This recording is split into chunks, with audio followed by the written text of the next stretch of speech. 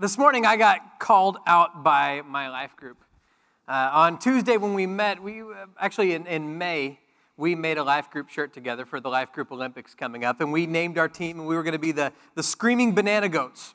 And yeah, go Screaming Banana Goats. And so we even made a t-shirt over it with a goat that just simply said the word inconceivable over it. Allison's modeling it in the back if you want to stand up, Allison. There you go. There's our life group t-shirt that we made. And so at life group on Tuesday, Tiffany found some old life group shirts, and she goes, "Behold our life group shirts." And I was the one that made the suggestion. We should all wear that shirt on Sunday. Let's all do it together. And so my entire life group came, and they wore the shirt, and they all sat together over in that section right there, and they all glared at me the whole time because I was not wearing the shirt. And so I got called out this morning for not wearing the shirt, and actually put on the shirt. I put it on this morning, and I was like decked out and ready to go, and then I stained the shirt. And so I couldn't wear it, and I had to change, and so they called me out this morning for, encouraging them all to do this, and then backing out myself. And have you ever been called out on something? You see, there are a number of times I've been called out. It seems like there are a number of things that I didn't know would make people as mad as they were. Usually I am not aware of things that I get called out on. I knew I did it, but I just didn't know it would be something that would upset people. I find that trait in my children too. I've said things to them like, "How many times have I told you not to, ride the laundry basket as a slide down the stairs?" And they're like, "You never told us that." And I'm like, "I shouldn't have to." And I call them out for things that they didn't know were wrong. I'll say things like, "We don't climb the refrigerator." And they're like, "We didn't know." "I'm calling you out for it now." You see, it seems like we have such a culture. It's almost become like an avalanche in our culture of calling everyone out. We have a culture where we are looking for things that people do or have done in the past simply so we can call them out for it. And if you notice, social media has become this tsunami of finding people to blame and looking for people at their worst moments. It's become such this divisive part of our culture where we can open up our phones or we can open up the outside world and just see who did what today and see who's being called out for what today, who can we blame today. And honestly, I think that's a large portion why people are afraid to come to church. I think they're worried they're going to get called out. I think they're worried they're going to get called out for what they've done, and so we stay away from church. So today, I'm going to fulfill your worst nightmare, and I'm going to call you out. And I'm going to do it in a way that I hope will change your life forever. And I want to call you out in a way that I hope will change the way that you call other people out forever. A while back, I got called out. A friend of mine came to me, and she said, "Brennan, what's your Enneagram number?" And I don't like to admit this in public, but I don't know my Enneagram number. And people look at me like, "How can you not know your Enneagram number?" 3 years ago, nobody knew their Enneagram number, and we all survived. And now she said, "What's your Enneagram number?" And I said, I don't know. And she said, "I think you're a 9. And I'm like, "Well, thank you. I don't know what that means. But a 9 out of 10, that's not bad." And I'm like, "Hey, if I'm a 9, maybe my workouts are paying off. I feel good about myself at this moment." And I said, "So what's a 10? She goes, "Oh, there is no 10. And I'm like, "Now I feel really good. I'm a 9 out of 9. I still don't know what that means. If you know anything about the Enneagram personality test, you're actually not supposed to call other people out. You're not supposed to label other people, but I got labeled. And it's like, "You're a 9. I said, "Okay, I'll own that. I'm a 9. I'll always be a 9. And so we were talking later about the Enneagram, and someone said, "What's your number?" And I said, "I don't know, but so-and-so told me I was a 9. And they quickly jumped in and said, No, I did not tell you were a 9. I'm not supposed to label you. Nobody else is supposed to label you, and I wouldn't have done that." I'm like, "No, you told me I was a 9. You called me out on it and said, you are a 9. She goes, "I would not have told you your number. And you're not a 9, you're a 7. And I'm like, "You keep telling me my number." And I don't know what it means to be a 7, but I went down 2 points. And I don't think she was trying to call me out. I think she was trying to call something out of me. I think she was trying to help me look and see inside of me and identify who I was and see the good in me and who I was supposed to be. And I resisted that. You see, I think it's interesting that I think we all need someone to call out the greatness in us. Isn't it interesting that the greatest athletes in the world still have a coach? Like, it doesn't matter the sport. Like in soccer, soccer's a big part of my family life. Our Sundays are occupied with soccer. After we get done here, we eat a lunch to go, and then we go to my son's soccer game, and then we go to my wife's soccer game. And it's interesting to be out there because I like to listen to the coaches. Coaches are loud. One, because it's a big field, and you have to be loud and able to be heard. We live in Corpus Christi, and it's very windy. And so there are coaches who are loud simply because they want to be heard. And there are coaches who yell simply because they're angry that they're losing the game. And then there are the coaches who are yelling at their players because they see their potential and they want to call greatness out of them. And they know where they should be and they know what they're capable of, and they're just simply trying to call the greatness out of them. I think it's so interesting that even people like Serena Williams, the amazing tennis player, one of the greatest athletes in the world, has a coach. I'm like, who do you need to coach you? But I think we all need someone to call greatness out of us that would otherwise lie dormant and we would never see. You see, this is what God does. God calls us out, and he calls greatness out of us, and he calls things out of us that would stay dormant within us if he didn't call it out of us. You see, the word in Greek for church is this word ekklesia, which literally means the called out ones. You see, when you are the church, you are the called out ones. This word ek means out, and the word kaleo simply means called. And so literally, the word for church is the called out ones. And I want to let you know a couple things today about being called out and who you are. I'm going to try and call you out today in a way that will help you identify who God created you to be. And I'm going to call you out in a way that I hope will bring you to a place where you call other people out into the marvelous light that you have been called into. The first thing I want to let you know is that we are called out of the world. I wrote that down in your Creek notes.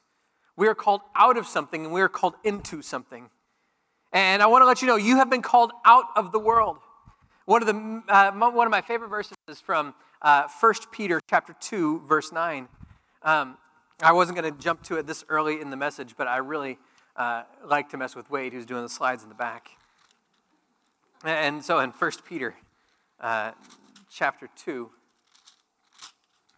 if I can find 1 Peter.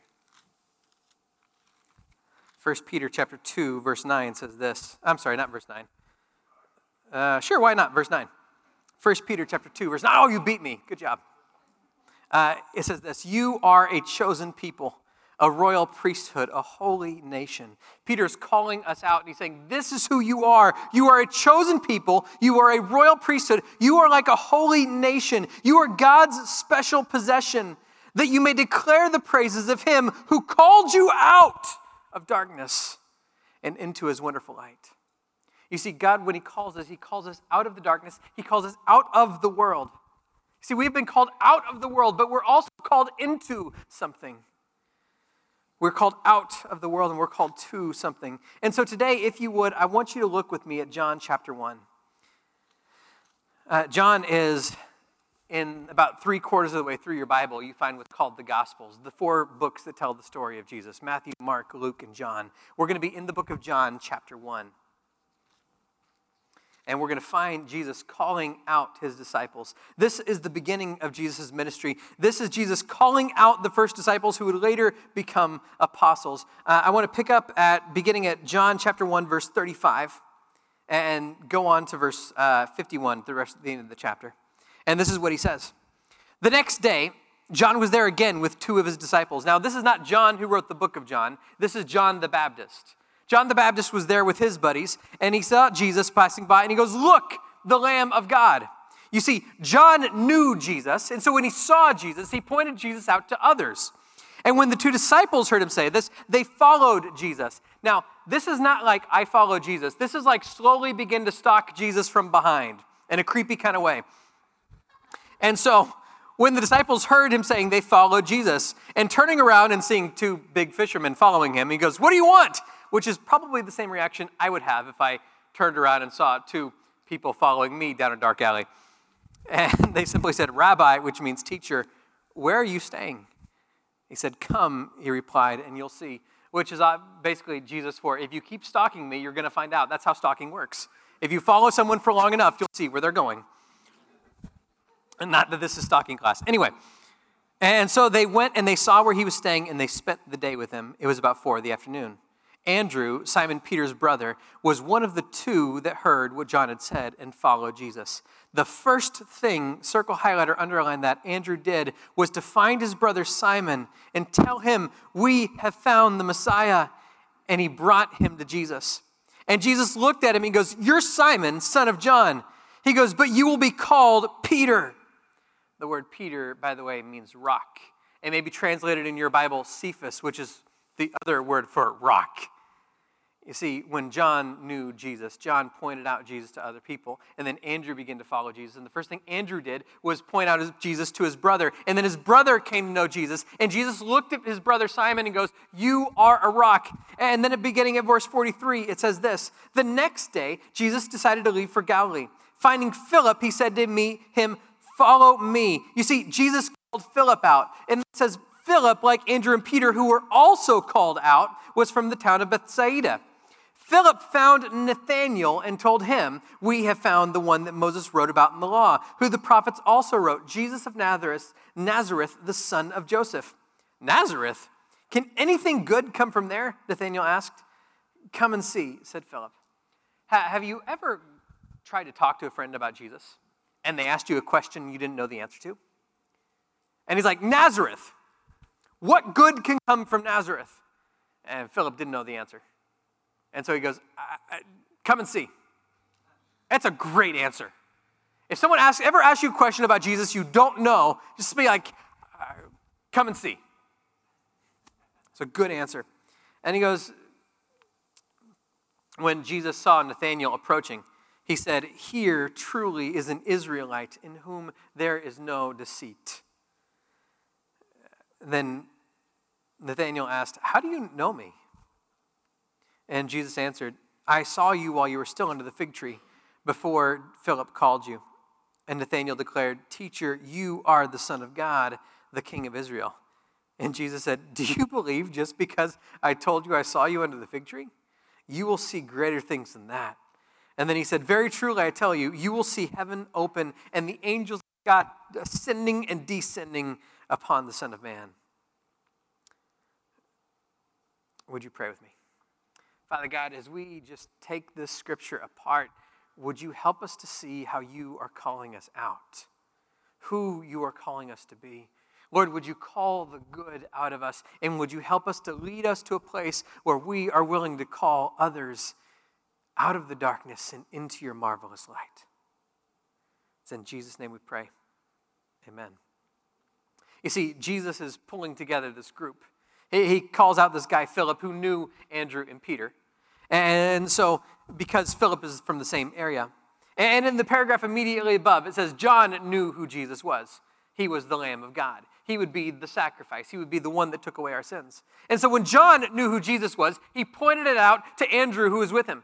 And he goes, "That's Jesus." And so Andrew became a follower of Jesus in a literal sense. And then as soon as Andrew spent the day with Jesus and realized who he was, the very first thing he did was go to his brother, Simon. And he goes, "You need to meet Jesus." And then Simon came and Jesus said, "Simon, you're going to be named Peter because you are a rock." Andrew and Peter were from the same area as this guy, Philip. And so Philip became a follower of Jesus. And the very first thing Philip does is after he has this encounter with Jesus, or after he has been encountered by Jesus, is he seeks out his friend Nathanael. You see, what's interesting is there's this relational domino that takes place. When one person meets Jesus, they start bringing people they know to meet Jesus as well. You see, the kind of logo or emblem we've chosen for these next couple weeks is literally this image of this relational domino. It's the idea that when you meet Jesus, You should call other people. You should introduce him to other people. That's the way it's supposed to work. And I find it so interesting that none of these guys were giving any instruction on how to recruit people. I mean, John's just there like, there's Jesus. So Andrew goes, okay. And he just starts following him in a creepy way. He doesn't know what he's doing. And we don't hear any instruction that they were sent out to recruit other people or enlist people to follow Jesus. They simply did it as a reaction. And Andrew goes to get his brother, and then they find Philip, and Philip immediately goes and gets Nathanael. You see, it just became a reaction. They did it naturally. Jesus didn't command them to go enlist people they had been given influence over. They did it because they had been searching for this kind of hope their whole life. Philip had been reading his whole life about the Messiah, a Christ and a Savior who had come. And now that he has encountered Jesus for himself, everything he could ever hope for was being fulfilled. And he could not help himself in being able to call others. He had to get the people he loved and bring them to Jesus. You see, I want you to know that the entire economy of the movement of Jesus Christ and the entire economy of the church is based on relationships. You see, it's all about relationships. It's all about caring for people. It's all about loving people. It's all about connecting with each other and then connecting each other to the God that knows us. It's our purpose, our mission statement as Fellowship of Oso Creek, to grow in Jesus, to live in community, and to be on mission. You see, when you have this relationship with Jesus and you have a relationship with people, it's natural to connect those dots and just say, I want these other people to have the same relationship with the God who created us that I do. You see, while these guys weren't told to do anything, they just kind of naturally did it. We, on the other hand, have been given a mission. And I want to let you know, if you would, stick something in the book of John 1, because we're going to be coming back here in just a second. Stick a piece of paper or an A4 in there and flip 3 books to the right, to the left. I don't know. Go to Matthew. Matthew chapter 28. And if you find the first page of Mark, it's like the page before that. Matthew chapter 28, after Jesus Christ has risen from the grave, after he has been crucified and is risen, he has these last words with his disciple. I found in my life that if somebody gets up from the dead to tell you something, it's probably pretty important. And I want you to catch this. We're going to begin at verse 16. It says this: The 11 disciples went to Galilee, to the mountain where Jesus had told them to go. And when they got there, they saw him, and they worshiped him, but some doubted. I always stop there for some reason. If you're not talking about some, like just some people. These are the guys who have lived their whole life with Jesus. They have spent the last 3 years following Jesus. They watched him die. He got up from the grave. And some people are like, I don't really know. Does anyone here struggle with faith? Like faith just doesn't come naturally to you and you doubt? I want to let you know, you are in good company. You are not alone. Because it says the 11 disciples came and they witnessed Jesus. Have you ever said, if only I could see something amazing or miraculous, then I would never doubt again? That's not true. Because clearly it happens here. And I'll get to that in a minute. And then, maybe I won't. Maybe it has nothing to do with today's sermon. I just want to let you know, if you doubt, you're not alone. That's okay. And then Jesus came to them and said, all authority in heaven and on earth has been given to me. Therefore, go and make disciples of all nations, baptizing them in the name of the Father and the Son and the Holy Spirit, and teaching them to obey everything I have commanded you. And surely I am with you even to the ends of the age. And Jesus gave them this mission. Sometimes we put an S on the end of the word mission, and we say we have missions. I want to let you know there's only one. There is one mission. That's it. And when we say here at Fellowship of Oso Creek, we are growing in Jesus, living in community, and on mission, it's not on missions. There's one. And we have to be united in our mission. And this is it. Jesus says, go and make disciples out of every nation. It does not matter where they're from. It does not matter their background. It does not matter their baggage they carry. Anyone is welcome in the family of God, and you need to make disciples out of them in the same way Jesus has made a disciple out of you.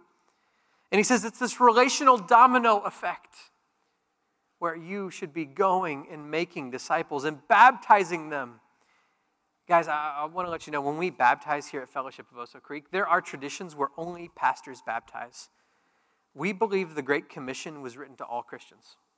You see, we don't expect just pastors to go. We don't expect just pastors to make disciples. Therefore, we believe the command to baptize was given to all Christians at this moment.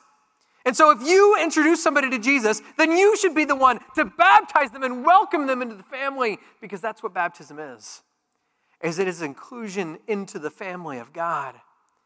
And he goes, and you got to teach them everything I've taught you. You see, this is where our mission statement, growing in Jesus, in community and on mission, comes from. You see, we grow in Jesus when we learn everything that Jesus has taught us, everything in Scripture and who we're supposed to be. And we live in community when people are welcomed into the family of God. And therefore, we live in this fellowship together. And then we're on mission when we continue to go, not just once a week on a trip, but in our daily, everyday lives to the people who so desperately need to know Jesus. It's this relational domino effect where people need to know, and we are called to a mission. You see, when Jesus calls you out, he doesn't just call you out, he calls you in. Did you notice that with Andrew? The first thing he said to Andrew, when Andrew goes, "Where are you going?" Jesus goes, "Come and see." And he invites him in, he calls him in. Secondly, on your Creek notes, we are called to proclaim the good news. You see, we are called to a mission, and that mission is to proclaim the good news. The word gospel, by the way, if you've ever heard it, literally just means good news. So when we say the gospel of Jesus Christ, we literally mean good news, Jesus. And I want to share with you what that good news is. If you would, don't leave anything in Matthew. You've already got John 1 bookmarked. And so I want you to flip over to the book of 2 Corinthians. After the book of John, you have Acts, Romans, and then 1 Corinthians. And right after 1 Corinthians is 2 Corinthians. Even with my instructions, I can't find it. 2 Corinthians chapter 5. I love the way Paul puts this in 2 Corinthians chapter 5, verse 14. He says this: "For Christ's love compels us." Guys, we are compelled by love. I love that these first disciples didn't have any instruction to compel them to go share the good news. Jesus didn't say, "Go recruit people." He had not yet said, "Go into the world." They were simply compelled by love, and they found Jesus, and they wanted those they loved to have the same peace and the same hope they had. And so out of love, they just go to other people because they were compelled by love. And it says here, Christ's love compels us. For we're convinced that one died for all, and therefore all died. He died for all, so that those who live should no longer live for themselves, but for him who died and raised again. And this is what it's saying. It says Jesus Christ did not die to forgive our sins. He died to forgive the sins of everyone. You see, no one is excluded from the love of God. And I don't know if you've been taught that before, that God only died for the elect or God only died for the few. That is not what Scripture teaches. It says that Jesus Christ died for all, so that everybody could have this chance of coming to know who he is. And therefore, those of us who know Jesus should no longer live for ourselves, but we've been given a mission. We've been given a good news to share. And we should be compelled by love, our love of God and our love of others, so that we share the good news with those who desperately need it. And in verse 16, he says this: "From now on, we regard no one from a worldly point of view." We don't look at them as if we're just part of this world. We don't look at them the same way we used to. We look at them with these Christ-like eyes. He goes, "Though we once even viewed Christ this way, we do so no longer. Therefore, if anyone is in Christ, the new creation has come and the old is gone. The new is here." He goes, "This all is from God, who reconciled us to himself through Christ and has given us this ministry of reconciliation." When it says God has reconciled us through Christ, meaning we were once separated from God. We could not be with God. And God said, "Listen, I'm going to fix our relationship. Have you ever had a broken relationship with somebody? I don't know if you did something or if they did something. Someone has to go in and reconcile that relationship. And it says Jesus reconciled us to God. He made us right with God. And then he gave us this ministry of reconciliation, meaning we have been given this mission to go reconcile other people to God. You see, we have been called out so that we can call others in. Man, I should have written that on a Creek note. And he says that God is reconciling the world to himself. He is not counting people's sins against them any longer. And that is the good news. God is no longer counting your sin against you. He is forgiving it. And he wants the whole world to know him. The final thing I wrote in your Creek notes, that point was this: we are called to be disciples who make disciples. You see, this is what it is. We're not just called to be disciples. We're called to be disciples who make disciples. That's what it says in Matthew 28. Go make disciples. So if you are a disciple who's not making disciples, I don't know if you're a good disciple. If you're keeping the light to yourself, I don't know if you're compelled by love. You see, you have been called out so that you can call others out. Flipping back to John chapter 1.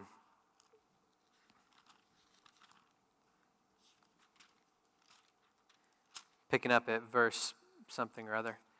Picking up at verse 44. Said Philip, like Andrew and Peter, who had been called out, was from the town of Bethsaida. And Philip found Nathanael and told him, "We have found the one who Moses wrote about in the law, and who the prophets also wrote, Jesus of Nazareth, the Son of God."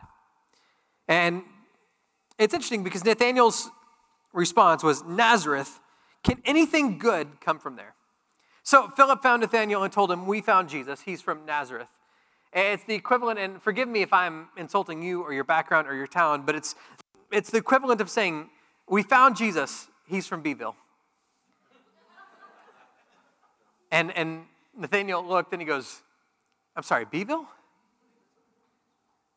Why would God go to Beeville? I'm sure God knows it's there." And that's how he felt about Nazareth. It is this podunk nothing town, and I'm really sorry for those of you from Beeville. I don't mean to be knocking your town. I'm just trying to give you an equivalent of what Nathaniel's thinking here. He goes, "It's this podunk nothing town. I'm sure that God knows it's there, but why would God go there?" And I want you to know, I think God may have picked Nazareth just to let us know there is nowhere that God will not go to be able to reach you. And if God will go anywhere to be able to reach you, where are you willing to go to reach other people? Where are you not willing to go to reach other people? Because God is willing to go anywhere to grab hold of you. And then it says, when Jesus saw Nathanael, and you can circle that or highlight that in your Bible in verse 47. See, the story doesn't begin when Nathanael sees Jesus. It begins with Jesus sees Nathanael. And I love that. Because I think a lot of us think that the story with God begins when we are searching for God. But long before you began searching for God, God was searching for you. You see, before you believed in Jesus, Jesus believed in you. Before you saw Jesus, Jesus saw you. And when he sees him, the first thing he said about Nathanael was, "Here is a real Israelite. There is nothing false in him." What do you think the first thing Jesus would say about you was? What do you think the first thing Jesus would say about you would be if he met you face to face? You see, for some of us, that's a terrifying question. And because we don't really want to hear the answer because we're afraid of it. Because we've had a bad day. I don't know what Jesus would say about me. Or you've had a bad week or a bad couple of years. You've had a bad life. And so you're just like, I don't necessarily want to know what Jesus would say about me the first time. You see, it would terrify me if how people talk about one another is how God talks about people. You see, we expect judgment and condemnation. And we think God is going to point out everything wrong about us. If I met Jesus face to face, he would call me out. And it's why so many of us are afraid to come to church, and so many of us are afraid of God, because we think, who wants that? Who wants Jesus would call me out for everything we've done wrong, for all of our inadequacies, for everything that makes us unworthy. And that's why people are so afraid of church and God, because who wants to be called out for everything wrong with you when you already know what's wrong with you? And I love that the first thing Jesus says is he doesn't call him out on his sins. He calls him out for who he sees he can be. Did you catch this in all of these stories today? You see, the first thing Jesus does with Andrew is he calls him in. When he meets Peter, he looks at Peter and he goes, "You are a rock." And he doesn't call him out for all of his problems. And Peter had a lot of problems. If you ever read the Bible, you see all of Peter's problems. Jesus could have called him out on any one of them. And Peter wrote them all down in Scripture. John wrote even more down about Peter's problems. And he looks at Peter and he goes, "No, you're a rock." And he looks at Nathanael, and the first thing that he says to Nathanael is, "Here is a true Israelite." You see, Jesus is calling out the good in you. And so many of us are afraid that if we met Jesus, he would call us out on everything we've done wrong. And instead, he calls out the goodness in you. He calls out the greatness in you because he sees who you're supposed to be when you grow up. If you grow up. I don't know if you listen to the voice of God, if you ever pay attention enough to listen to God's voice, but if you do, you will hear him call out the good in you, despite whatever you have or whatever baggage you have. And we see it time and time again in the story. And he says, "Here is a true Israelite." It's interesting because I imagine everybody who was listening thought they were a true Israelite. And you wonder, what does it take to be a true Israelite? It's like if someone said, "Hey, here is a true American." And you're like, "Well, what's a fake one?" Like, what does that mean? And it's kind of like the idea we shared in our elders' prayer time this morning. One of our elders said, just because you go to McDonald's, you are not a hamburger. Just because you're in church does not make you a Christian. And see, everyone listening thought they were an Israelite. It's not about where you're born. It's not about your color of your skin. It's not about genetics. You see, the Israelites came from the line of Jacob. Jacob was a man whose name meant deceiver, liar, trickster. And so the story of Jacob goes like, I don't know if his parents named him liar and then he lived up to it. Or that's one way of calling somebody out. Or if he just, became that person and therefore they just called him Jacob the trickster. And one day in Jacob's things, he encounters God who made him. And he wrestles God. There's a story of God coming down in man form and wrestling with Jacob. And Jacob just grabs hold of God and he goes, "I will not let go of you until you bless me." And it's kind of like a father when you wrestle with your kids and they hold on and you're just like, "Okay, time's up." And they don't let go. And Jacob just goes, "I will not let go until you bless me." And God says, "What's your name?" And he goes, "Jacob." And he goes, "From now on, you will be named Israel because you have wrestled with God and man." I don't think, by the way, that God lost a wrestling match. That doesn't seem very much within his character. But he goes, "Listen, I know your struggles. I know how you have wrestled with me." You see, I love that some of you can come here and freely admit, I wrestle with God. Some of you can be here and like the disciples say, "I've seen the resurrection and I believe, but I still doubt. And I'm wrestling with this." And Jesus looked at Nathanael and goes, "You are a true Israelite. You really wrestle with this." And he goes, "But at least you're honest about it." Because he didn't look at Nathanael and say, "There are no faults in you." Because Nathanael had all kinds of faults. He goes, "There's nothing false." Not there are no faults. Guys, there's plenty of things wrong with you. You don't need me to tell you that. You already know. We're jacked up people. But God looks and he goes, "I see the good in you. I see the great in you, and I want to call that out. All you have to do is be honest with me and be honest about where you are." And the first thing Jesus does is call out the good in him. When was the last time someone called out the good in you? You see, I want to start a revolution in our culture where we start calling people out for doing good. I think you would freak people out if you just went up to somebody and you're like, I saw that. Saw what you did. And they're like, oh no. You're like, I saw you serve. I saw how you loved that person. I saw how you gave. I saw how you sacrificed. I saw the love in you. And what if we just started this culture, this revolution from everything else we see in this country, and we started calling out people for the good in their life? What if we start calling people out to greatness? What if we start calling people to the life that they're supposed to live in the way that Jesus did? What if we begin this relational domino effect of saying, listen, you are called to be this person in Jesus Christ, but you can never get there without him. And we began calling people into this relationship with Jesus. It would change the world. And it can be a revolution we begin because people need you to call them out for the good and the great. I try to have a habit in my life that whenever someone speaks well of you behind your back, that I bring it to your face. It's so much fun for me. I love going up to somebody and saying, hey, I want you to know that Janet was saying something behind your back. And they're like, oh no. And I'm like, she told me about how you stepped up and you stepped in and about how you helped her in a hopeless situation. And I just want you to know people are seeing that in you. And I love being the one to see that twist in their eyes. It's like someone sees the good in you and you need to know it. Someone sees the great in you and you need to know it because that's how Jesus sees you. And you know what's crazy? Is Jesus also sees all the negative things. He could have called any one of these people out. He calls out the greatness in them instead.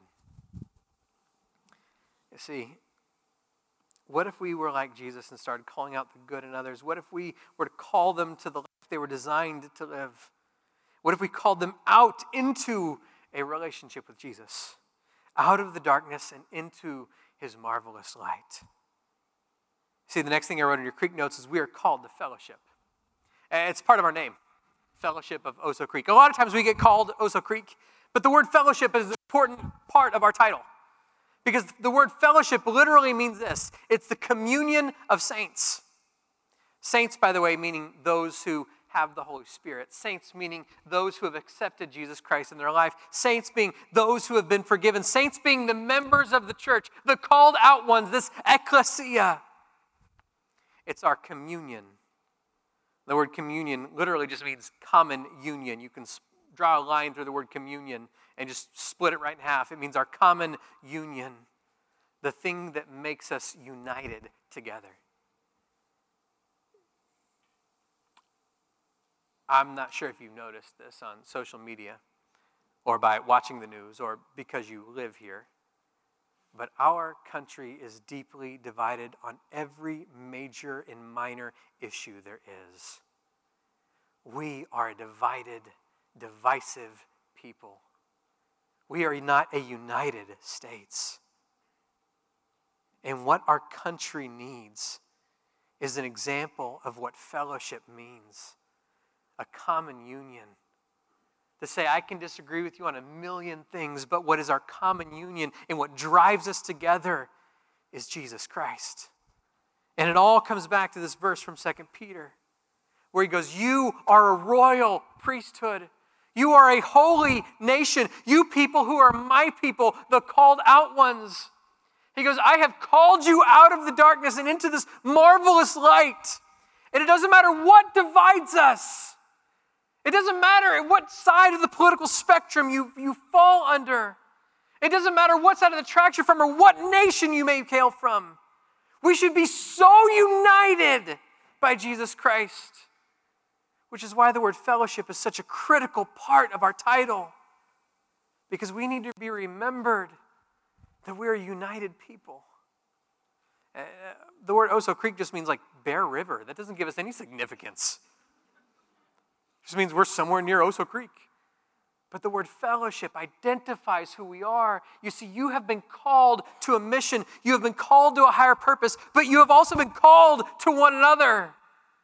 You've been called to this fellowship. And finally, we are called to go. This word go, I'm going to use an English word. And I know you're like, most of the words you've been using are English. But I'm actually going to go grammatical on you, which if you speak English, you don't know grammatics. But if you took a Spanish class, someone might have taught you the word active present participle. Unless you're an English teacher, that probably meant nothing to you. The word active present participle simply means the word go is an active present participle, meaning it is something you are supposed to be doing at this moment. It is active. It is present. It's not a, hey, you should go in the future.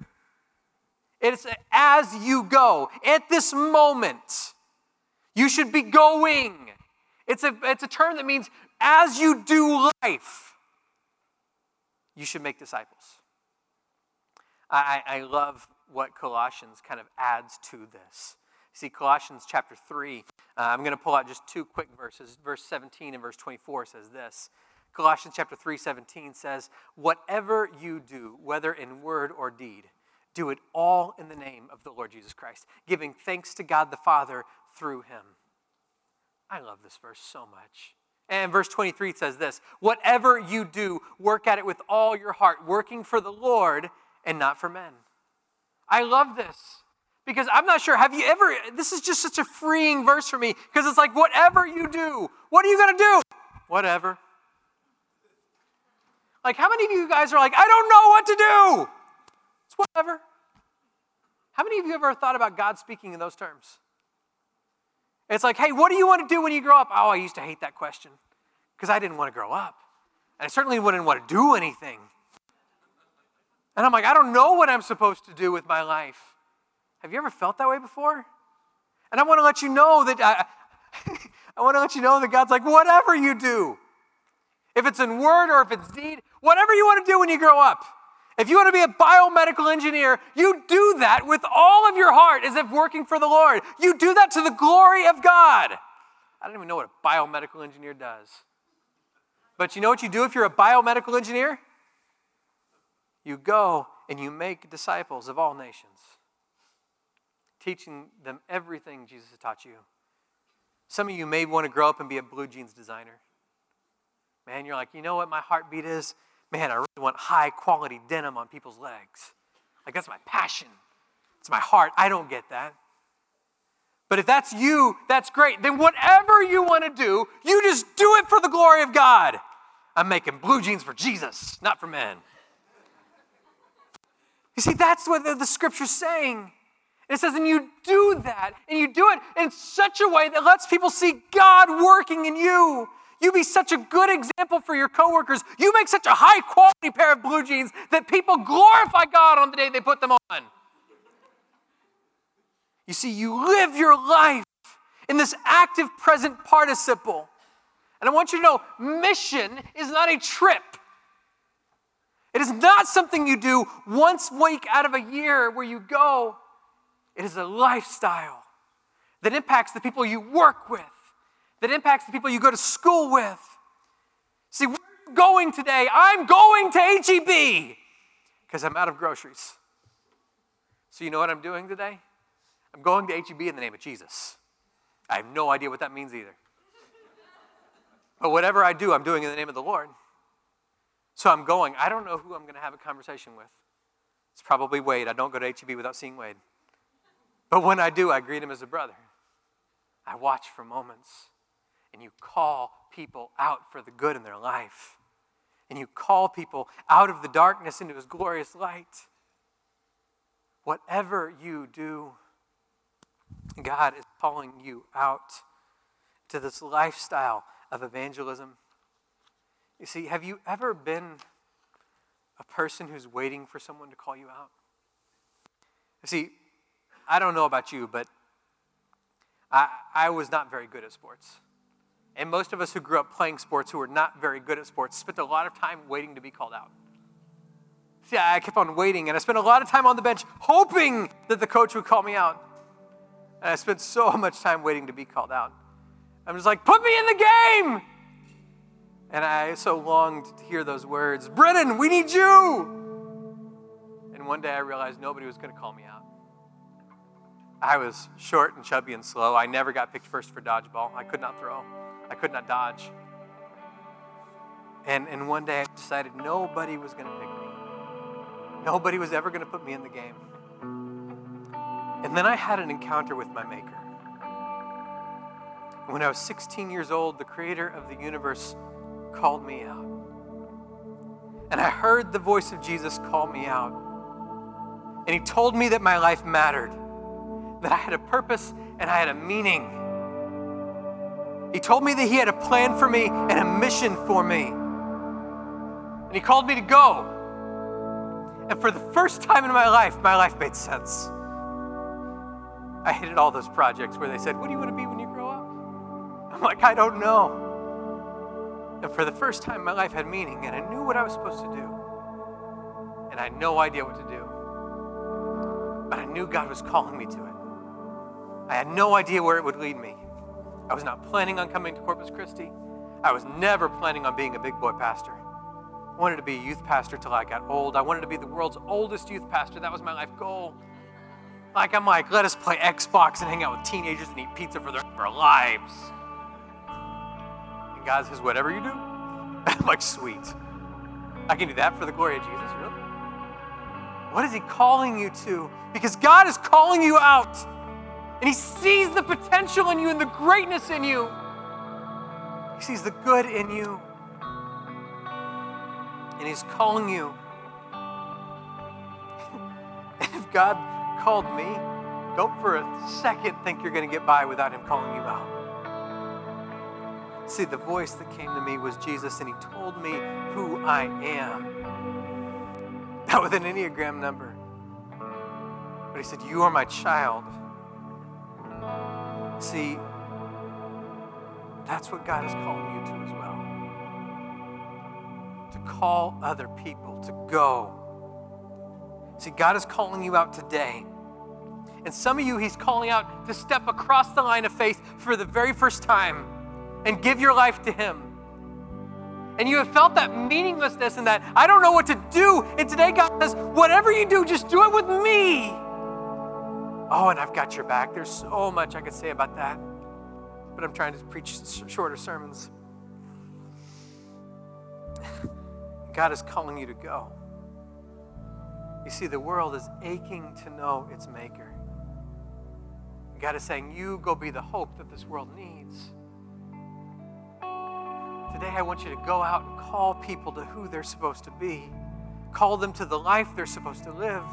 Call them to the maker who they're supposed to live it with. Some of you are being called to that now. And if that's you, I simply want to say a prayer with you right now. And if you pray this with me. Father God, I think you're calling me.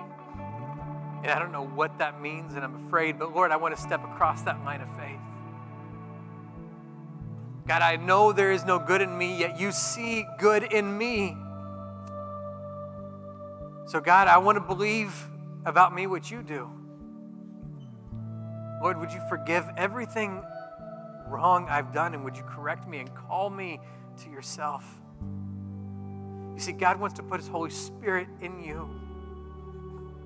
God, I pray that you'd put your Holy Spirit in me and help me to live the life I'm supposed to live for you.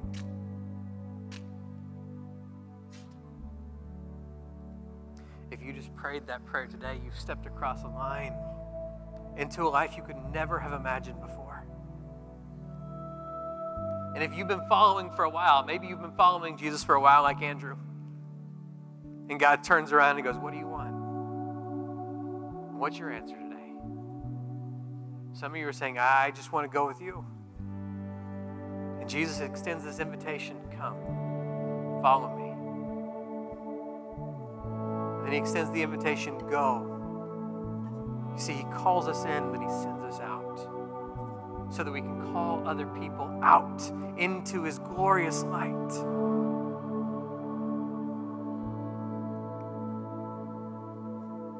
I simply want to end on a note of, church, it's time to go. It's time to go and be the hope for the world and call others out. Would you stand as we continue and worship together? Man, if you decided to accept Jesus' invitation today, I want to let you know that we would love to hear that from you. There are a couple ways you can let us know. One, we will be up front here available for prayer. And we'll pray about anything with you.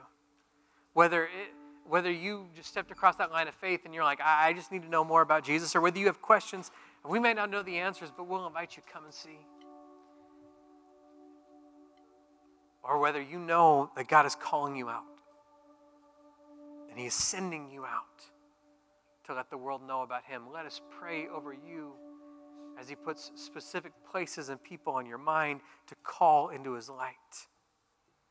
And you may be like the disciples. You're like, I have no idea how to do that. Simply call out those you love and say, come and see. I don't know anything else. But if God can change me, he can change you.